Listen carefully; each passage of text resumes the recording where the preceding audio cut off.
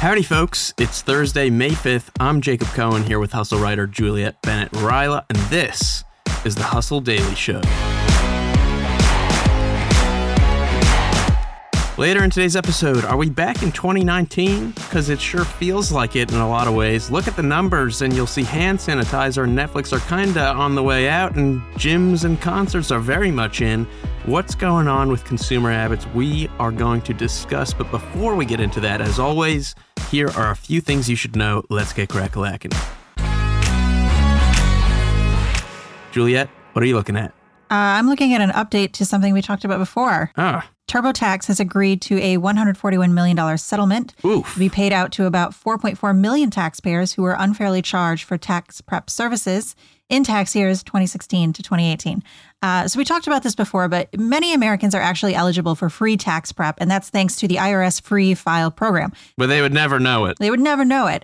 The compromise dates back to 2002. IRS made this compromise with software companies like TurboTax, saying they would not develop their own software for online tax prep service if the companies would provide free prep to low and middle income taxpayers. Okay. So I don't know about you, but I've paid for my taxes pretty much every year that I've had 1099s, which is like all of them. I did not know this, that I could get them done for free for several of those years. Yeah. So basically back in March, the SEC accused TurboTax of running ads promising free prep and then funneling people into paid services. So in reality, TurboTax's free prep is only if you have a simple return. So if you have a 1099, that means like if you are a gig worker of any kind, you work for Uber, you're a freelance journalist, as I was for many years, it's not free. But these ads would be like, I don't know if you've seen him. One was like a aerobics instructor, and he was just saying free, free, free, free. Like, I didn't see that one. I saw the one where it was a cattle auctioneer or something like that. And he was going, and a free this, and a free that, and a free, free, free. Right.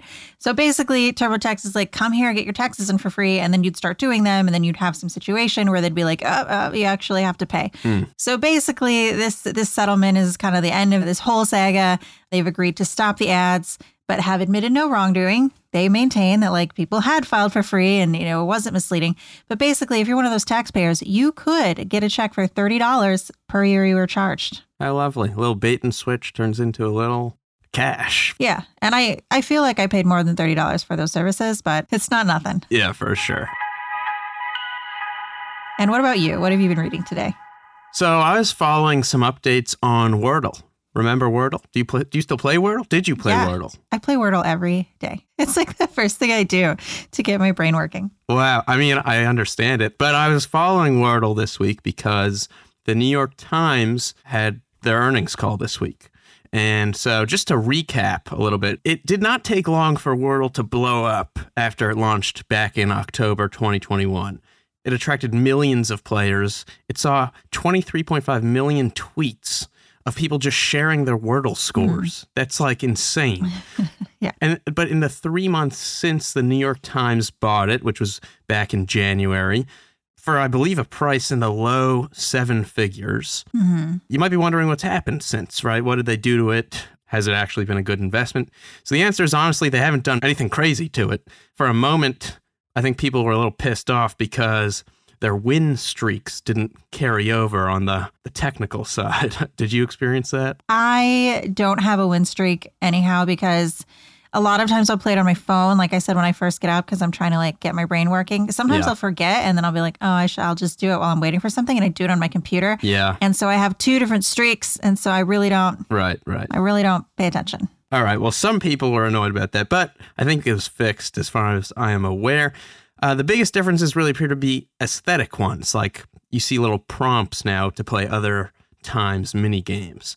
But in terms of whether Wordle was a good investment for the New York Times, yes, I think it was a very good investment. In the company's earnings call Wednesday, the CEO said Wordle brought an unprecedented tens of millions of new users to the Times, and that undoubtedly helped spur what they said was a record quarter for its game division and the addition of almost 400,000 new digital subscribers. Wow.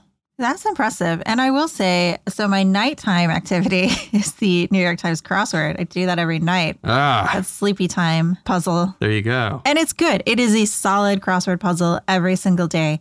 A lot of the apps are not good. So if you do really like puzzles, I would say the New York Times has one of the best simple puzzle subscriptions. Yeah, and I think it shows in their numbers. People really like their games. Right. Anyways, in other news, the Fed raised rates by 0.5 percentage point, the biggest hike in 2 decades.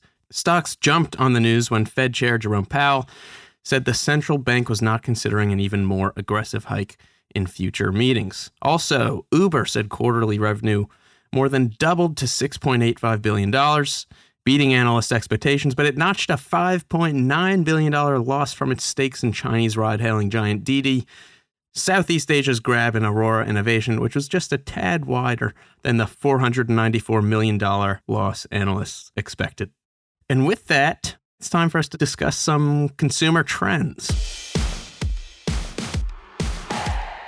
All right, so we think back to 2020, right? Pandemic hits, world goes to shit. Many said the way we live will change permanently. But if you look at some of the data, just what's going on, not even the data, you just look outside and what's going on in life right now, we're not just getting back to so-called normal in many cases, but we're actually breaking records. Look at Live Nation Entertainment, for example. They own Ticketmaster. They said concert ticket sales were up 45% this past February compared with February 2019.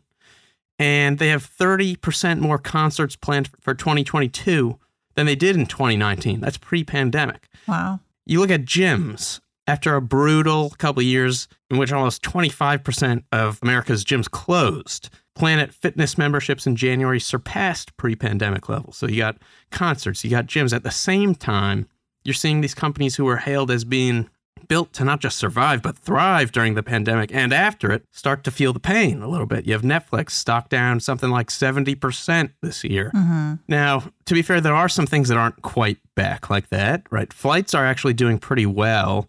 Over 2 million people traveled by plane each day on average between April 17th and April 23rd, but that's below an average of 2.4 million at the same time in 2019. So we're improving, but not back just yet.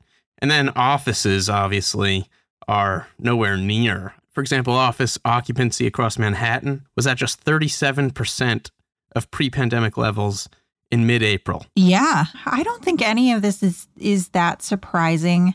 I think people realized when they were sort of stuck in their homes, people really took stock of what was important to them in life. And so it's not surprising that we see people who are going back outside for experiences like concerts and events. And then also seeing people who maybe don't necessarily want to go back to the things that they realized they were doing that didn't bring them joy before, like going into an office every day. Yeah. So I don't think these numbers are super surprising. I do remember people saying life was never going to be normal again. I do feel like in many ways it is normal with some modifications. All right, bada bing, bada boom. That is it, folks. For more on The Hustle's tech and business coverage and links to all kinds of cool stuff from around the web, check out our newsletter at thehustle.co. Thanks to our editor, Ezra Trupiano, and executive producer, Darren Clark. I'm Jacob Cohen here with Juliet Bennett-Ryla. You've been listening to The Hustle Daily Show brought to you by the HubSpot Podcast Network. See you tomorrow.